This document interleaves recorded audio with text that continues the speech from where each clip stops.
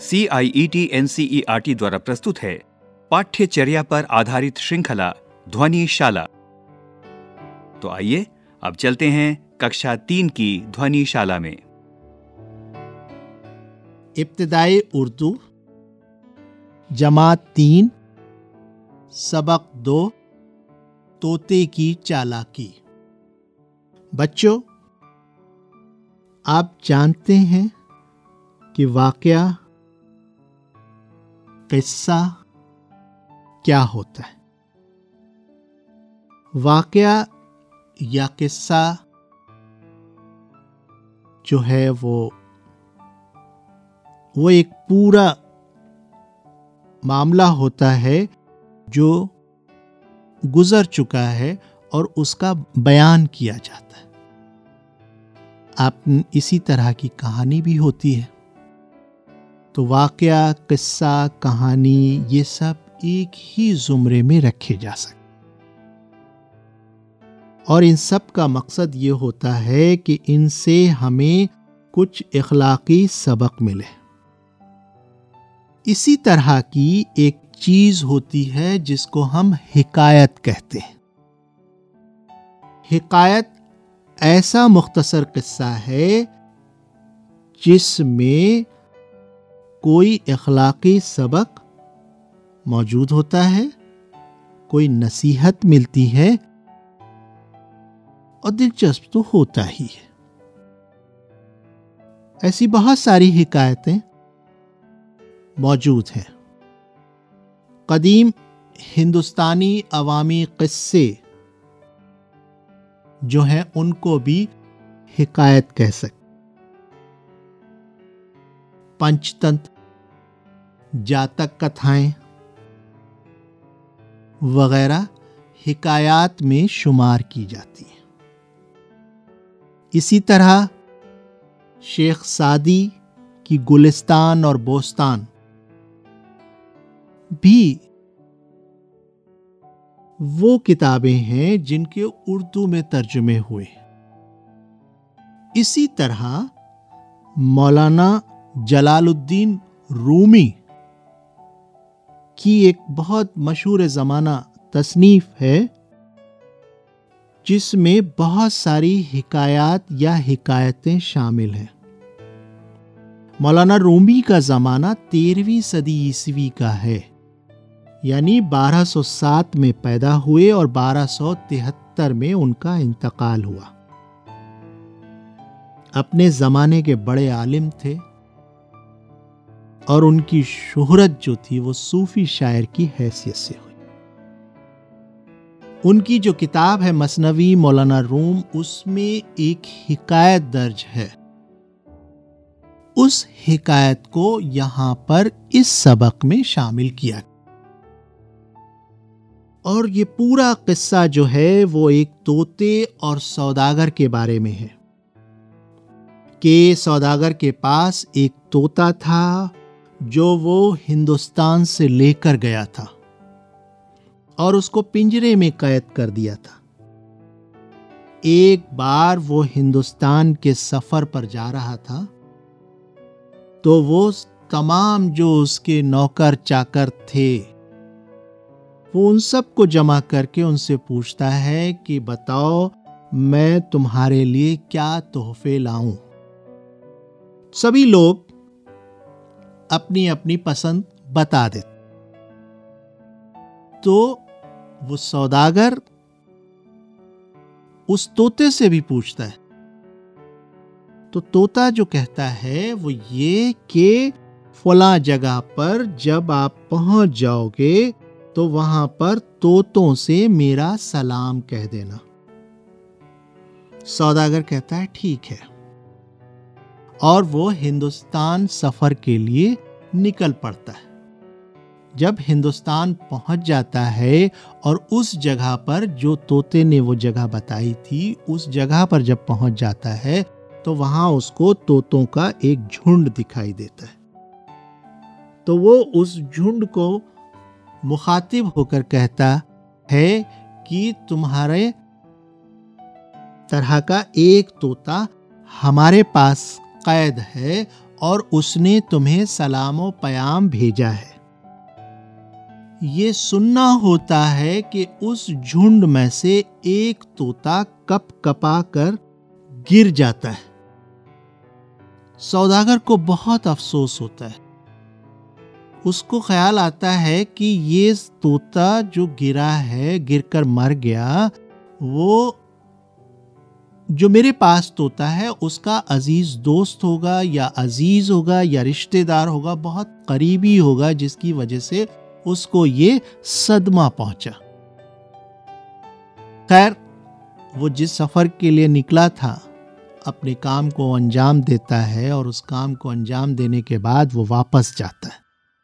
جب واپس جاتا ہے تو سبھی کے جو تحفے تھے وہ سب کو دے دیتا ہے۔ طوطا بھی پوچھتا ہے کہ میرے لیے کیا لے کر آئے۔ سوداگر اس کو بتاتا ہے کہ ہم نے تمہارا پیغام تمہارے جو ساتھی تھے، طوطوں کا جو جھنڈ تھا، ہم نے ان کو دے دیا، لیکن تم آگے نہ سنو تو بہتر ہے۔ طوطا ضد کرتا ہے، نہیں ایسی بات نہیں ہے، آپ مجھے ضرور بتاؤ۔ تو وہ کہتا ہے جیسے ہی میں نے وہ پیغام ان کو دیا، ایک طوطا کپ کپا کر ڈال سے گر پڑا اور مر گیا۔ جب وہ یہ سنتا ہے تو پنجرے کے اندر طوطا بھی کپ کپا کر گر جاتا ہے۔ سوداگر کو اور بہت زیادہ افسوس ہوتا ہے کہ یہ ان دونوں کا قریبی رشتہ تھا، جو اس صدمے کو برداشت نہیں کر پایا یہ، اور اپنے ساتھی کی موت کا صدمہ اس قدر ہوا کہ یہ بھی چل بسا، اور وہ اظہار افسوس کرنے لگتا ہے کہ میں نے کیوں یہ بات اس کو بتائی، اگر نہیں بتاتا تو کیا حرج تھا۔ جب افسوس کرنے کے بعد پنجرے کو کھولتا ہے اور اس طوطے کو جو کپ کپا کے گر گیا تھا، بے جان ہو گیا تھا، اس کو نکال کے باہر پھینک دیتا۔ جیسے ہی وہ نکال کر پھینکتا ہے، طوطا پھڑپھڑا کر ہوا میں اڑ جاتا ہے، یعنی وہ پنجرے سے یا پنجرے کی قید سے آزاد ہو جاتا ہے۔ سوداگر کو بڑی حیرت ہوتی ہے۔ وہ پوچھتا ہے کہ ایسا کیا میسج تھا، ایسا کیا پیغام تمہیں ملا جو تم نے اس طرح سے میرے ساتھ کیا؟ طوطا کہتا ہے کہ ہمارے جو ساتھیوں نے جو سلام و پیام تم نے انہیں دیا تھا، تو انہوں نے اشارے میں ایک بات ہمیں بتا دی تھی، وہ یہ کہ اگر رہائی حاصل کرنا چاہتے ہو تو اپنے آپ کو کس طرح سے پیش کرو۔ تو یہ وہ تدبیر تھی جو انہوں نے مجھے بتائی تھی، اپنے ایکشن کے ذریعے، اپنے عمل کے ذریعے۔ دوسری چیز یہ کہ آزادی حاصل کرنے کا اس سے بہتر طریقہ اور نہیں تھا۔ یہ وہ پوری حکایت ہے جو اس سبق میں بیان کی گئی ہے۔ آئیے اس سبق کو ایک مرتبہ پڑھتے۔ عرب کے ایک سوداگر نے ایک طوطا پالا تھا، بہت خوبصورت اور اچھی آواز والا طوطا۔ سوداگر پرندوں کی بولی جانتا تھا اور طوطے سے میٹھی میٹھی باتیں کیا کرتا تھا۔ ایک بار سوداگر ہندوستان کے سفر کے لیے تیار ہوا۔ اس نے اپنے تمام نوکروں چاکروں سے پوچھا، اس ملک سے تمہارے لیے کیا تحفہ لاؤں؟ سب نے اپنی اپنی پسند کی چیزیں بتائیں۔ آخر میں طوطے کی باری آئی تو اس نے کہا، مجھے کچھ منگوانا تو نہیں، البتہ میری قوم کے لوگوں کو میرا سلام پہنچا دیجیے اور میرا حال بتا دیجیے۔ ان سے کہیے کہ میں پردیس میں ہوں اور آپ نے مجھے بھلا دیا۔ قسمت نے مجھے قید میں ڈال دیا ہے۔ آپ آزاد ہیں اور باغوں کی سیر کرتے پھرتے ہیں۔ میں رات دن وطن کی اور آپ کی یاد میں تڑپتا رہتا ہوں۔ اس قید سے رہائی کی کوئی صورت ہو تو مجھے بتائیے، ورنہ میں یوں ہی گھٹ گھٹ کر مر جاؤں گا۔ سوداگر نے طوطے کی بات بھی لکھ لی۔ جب وہ سفر کرتے کرتے ہندوستان کی سرحد میں داخل ہوا تو اسے طوطوں کا ایک جھنڈ نظر آیا۔ اس نے اپنی سواری روکی اور طوطے کا سلام و پیام پہنچایا۔ پیام سنتے ہی ان طوطوں میں سے ایک تھرتھرا کر زمین پر گرا اور ٹھنڈا ہو گیا۔ سوداگر کو بہت افسوس ہوا کہ اس نے یہ پیغام کیوں پہنچایا۔ شاید یہ طوطا اس طوطے کا عزیز تھا، اسی لیے صدمے سے گر کر مر گیا۔ اب وہ کیا کر سکتا تھا؟ بات جو ہونی تھی وہ ہو گئی۔ اس نے سواری آگے بڑھائی۔ کچھ دنوں کے بعد سوداگر وطن لوٹا۔ طوطے نے اپنے تحفے کے بارے میں پوچھا۔ سوداگر نے کہا، اس سلسلے میں مجھے بہت رنج اٹھانا پڑا اور تمہاری بات کہہ کر میں بہت پچھتایا۔ آخر ایسی کون سی بات تھی جس سے آپ کو صدمہ اٹھانا پڑا؟ طوطے نے پوچھا۔ سوداگر بولا، پیڑ پر طوطوں کا ایک جھنڈ بیٹھا ہوا تھا۔ جیسے ہی میں نے تمہارا سلام و پیام پہنچایا، ان میں سے ایک طوطے کا برا حال ہو گیا۔ اس کا دل پھٹ گیا، وہ کپ کپا کر زمین پر گر پڑا اور ٹھنڈا ہو گیا۔ سوداگر کے طوطے نے جب یہ ماجرا سنا تو وہ بھی اسی طرح کپ کپایا، پنجرے میں گر پڑا اور ٹھنڈا پڑ گیا۔ سوداگر یہ دیکھ کر بہت رنجیدہ ہوا، دانتوں سے انگلیاں کاٹ لی، رونے دھونے لگا اور اپنے آپ کو ملامت کرنے لگا۔ ہائے، میں نے یہ کیسی غلطی کی! اگر میں یہ بات نہ کہتا تو کیا حرج ہوتا؟ سوداگر نے رو دھو کر طوطے کو اٹھایا اور پنجرے سے باہر پھینک دیا۔ طوطا زمین پر گرتے ہی اڑا اور ایک پیڑ کی ٹہنی پر جا بیٹھا۔ سوداگر نے حیران ہو کر پوچھا، یہ کیا ماجرا ہے؟ طوطے نے کہا، میری قوم والے طوطے نے مجھے سبق دیا تھا کہ تو اپنے میٹھے میٹھے بول اور پیاری پیاری باتیں چھوڑ دے، اپنے کو مردہ بنا دے، پھر تو آزاد ہو جائے۔ یہ کہا اور اڑ کر اپنے وطن ہندوستان روانہ ہو گیا۔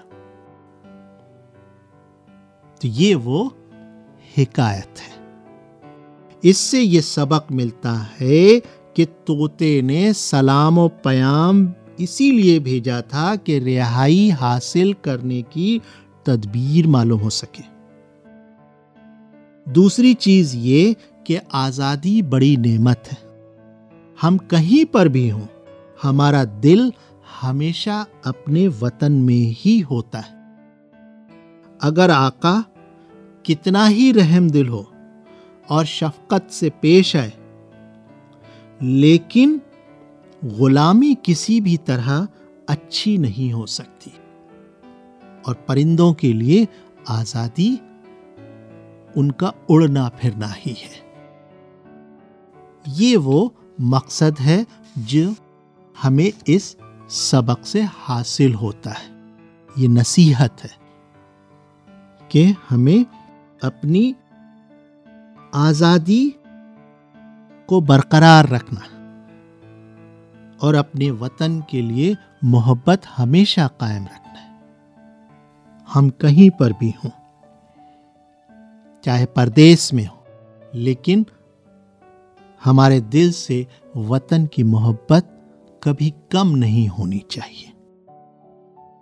اس سبق میں آپ کے کچھ محاورے آپ کے سامنے ہیں، جیسے دل پھٹنا، دانتوں سے انگلیاں کاٹنا، ٹھنڈا ہونا۔ یہ محاورے وہ ہیں جو اس سبق میں استعمال کیے گئے ہیں۔ اسی طرح کے اور بھی محاورے ہو سکتے ہیں۔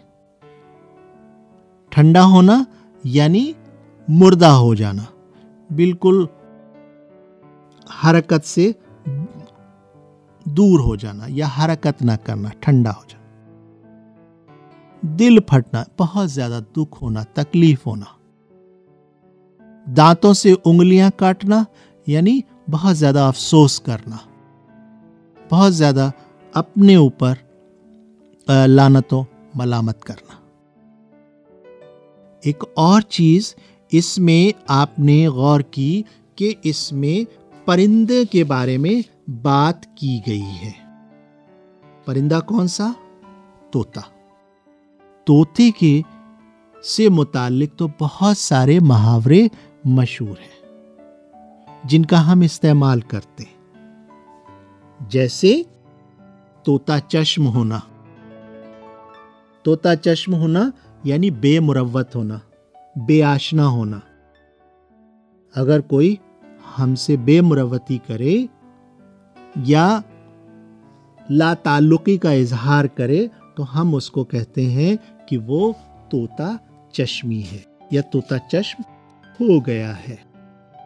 طوطے کی طرح آنکھیں پھیر لینا، بے وفائی کرنا، بے پرواہی کرنا، اس معنی میں استعمال ہوگا۔ طوطے اڑ جانا ایک اور محاورہ ہے۔ طوطے اڑ جانا یعنی جب ہم بہت گھبرا جاتے ہیں، بدحواس ہو جاتے ہیں، تب ہم کہتے ہیں کہ طوطے اڑ گئے۔ طوطا پالنا بھی ایک محاورہ ہے، یعنی کسی کام کو ہاتھ میں لینا، پوری طرح سے اس کام میں جٹ جانا۔ طوطا پالنا، ارے آپ نے تو طوطا پال لیا ہے، یعنی اس کام کو ہاتھ میں لے رکھا ہے۔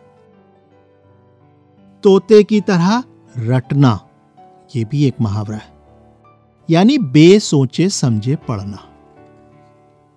رٹنا تو ویسے ہی جو کچھ بھی بتایا جائے اس کا ویسے ہی بنا سوچے سمجھے آپ قبول کر لیں یا بنا سوچے سمجھے آپ اس کو پڑھیں تو وہ رٹنا ہی تو ہوا۔ اور طوطے کی طرح پڑھنا، رٹنا یعنی طوطے کی جو خوبیاں ہیں ان تمام خوبیوں مال محاورے میں موجود ہے۔ طوطا بولتا ہے یعنی اس کو چند ایک الفاظ یا آوازیں سکھا دی جاتی ہیں تو وہ اس کو رٹ لیتا ہے، وہ بار بار اس کو دہراتا ہے۔ طوطے کی طرح آنکھ پھیر لینا، طوطا چشمی یا طوطا چشم ہونا، یہ تمام خوبیاں ہیں جن کی بنا پر یہ محاورے قائم ہوئے۔ ایک اور لفظ بھی ہے، طوطی بولنا۔ طوطا طوطی، طوطی بولنا یعنی شہرت ہونا، رسوخ ہونا۔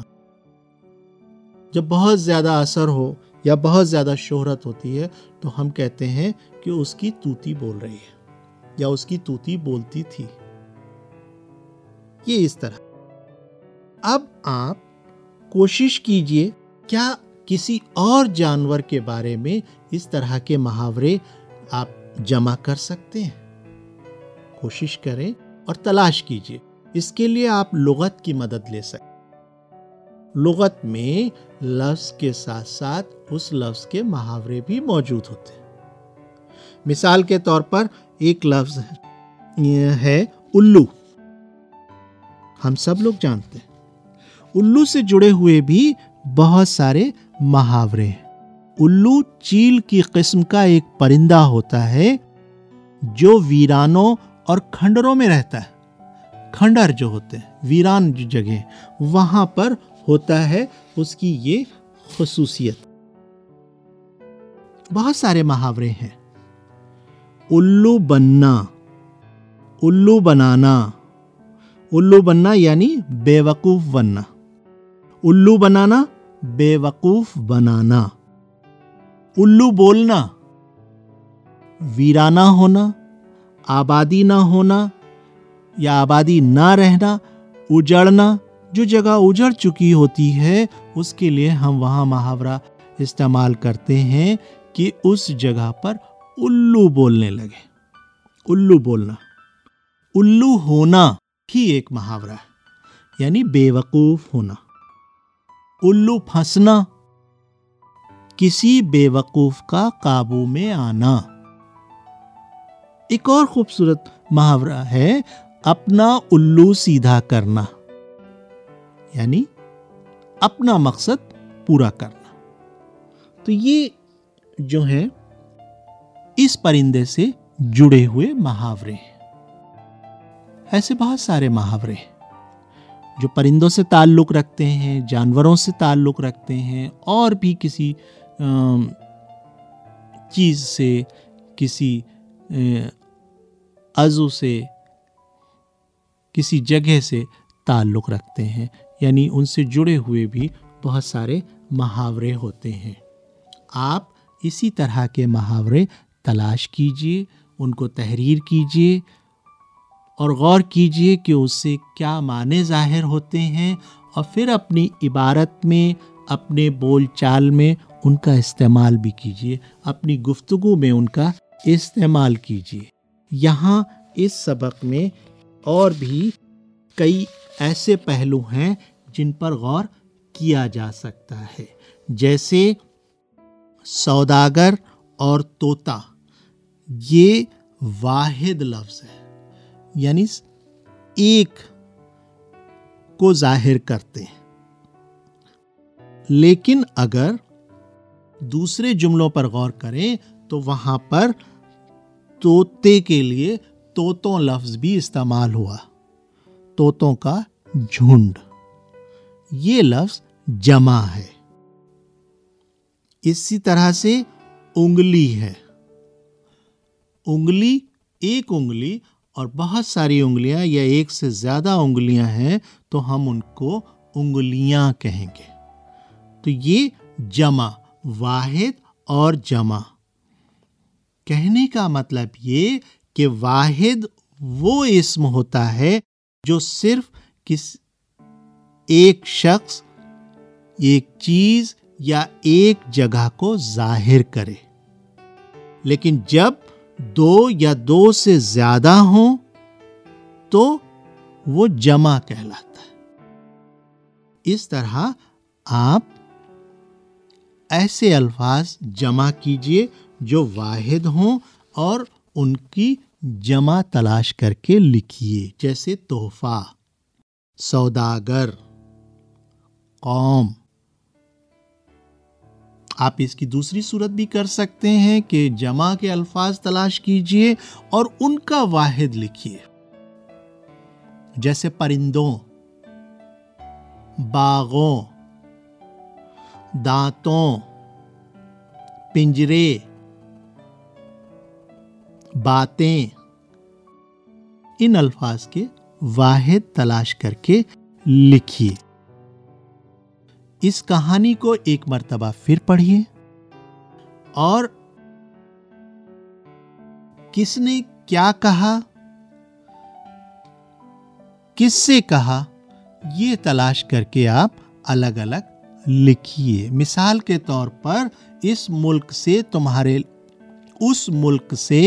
تمہارے لیے کیا تحفہ لاؤں، یہ کس نے کہا؟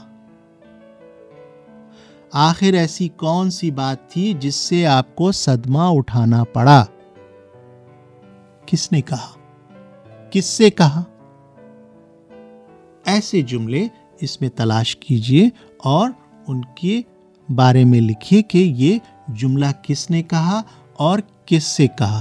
ایسے جملے جو ہوتے ہیں وہ مکالمے کہلاتے ہیں. مکالمہ یعنی ڈائلاگ، یعنی جو بات کردار کے ذریعے ادا کی جاتی ہے، جو کلمات ادا کیے جاتے ہیں، وہ مکالمہ کہلاتے ہیں. تو آپ ان سب چیزوں کو غور سے پڑھیں، اس پر توجہ دیں اور اپنی عبارت لکھنے کی جو صورت ہے اس کو بہتر بنائیں. یعنی آپ ایک अच्छी इबारत लिख सकें, अच्छी तहरीर लिख सकें। इबारत से हमारी मुराद कि जुमले सही होने चाहिए, मुनासिब होने चाहिए, ज़्यादा बड़े नहीं होने चाहिए, सादा जुमले होने चाहिए, ज़बान का सही इस्तेमाल होना चाहिए। और ज़बान को सही इस्तेमाल में आप इस बात का ज़रूर ख्याल रखें कि इसका इमला सही होना चाहिए। इमला यानी लिखने का तरीक़ा। आप जानते हैं कि उर्दू में लफ्ज़ को हम जब भी लिखते हैं तो हुरूफ को जोड़ते वक्त हुरूफ की शक्लें, पूरी शक्लें नहीं लिखी जाती बल्कि उनकी मुख्तसर शक्ल लिखी जाती। हर हर्फ की मुख्तसर शक्ल लिखी जाती और वो शक्लें आपस में जोड़ दी जाती हैं। और जब हम इसको जोड़ते हैं तो जोड़ने में दो चीज़ें खास तौर से ध्यान रखने की होती हैं।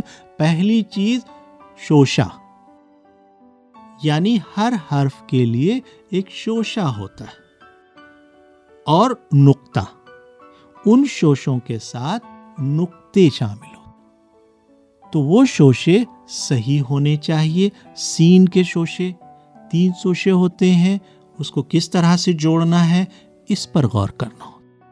नुक्ते सही जगह पर होने चाहिए, वरना जो पढ़ने वाला है वो कुछ और पढ़ लेगा। यानी आपने जो कहना चाहा है वो मतलब ना निकलकर कोई दूसरी ही मानी या कोई दूसरे ही मफहूम निकल आएंगे। तो इससे बचने के लिए हमें इमला पर खास ध्यान रखना चाहिए, और ये हमें मश्क के जरिए ही हासिल होता है। तो जितनी मश्क हो सकती है तहरीर के हवाले से कीजिए, अपनी इबारत को सही कीजिए, ताकि आप अपने ख्यालात, अपने जज्बात, अपने एहसासात का सही तौर पर इजहार कर सकें। शुक्रिया। साथियों, अभी आपने सुना पाठ्यक्रम पर आधारित श्रृंखला ध्वनिशाला। निर्माण सहयोग मीनाक्षी कुकरेती और तनु गुप्ता। ध्वन्यांकन शानू मुक्सीम और विकास सांगवान। निर्माण वंदना Arimardan. This program is brought to you by CIET NCERT, New Delhi, India.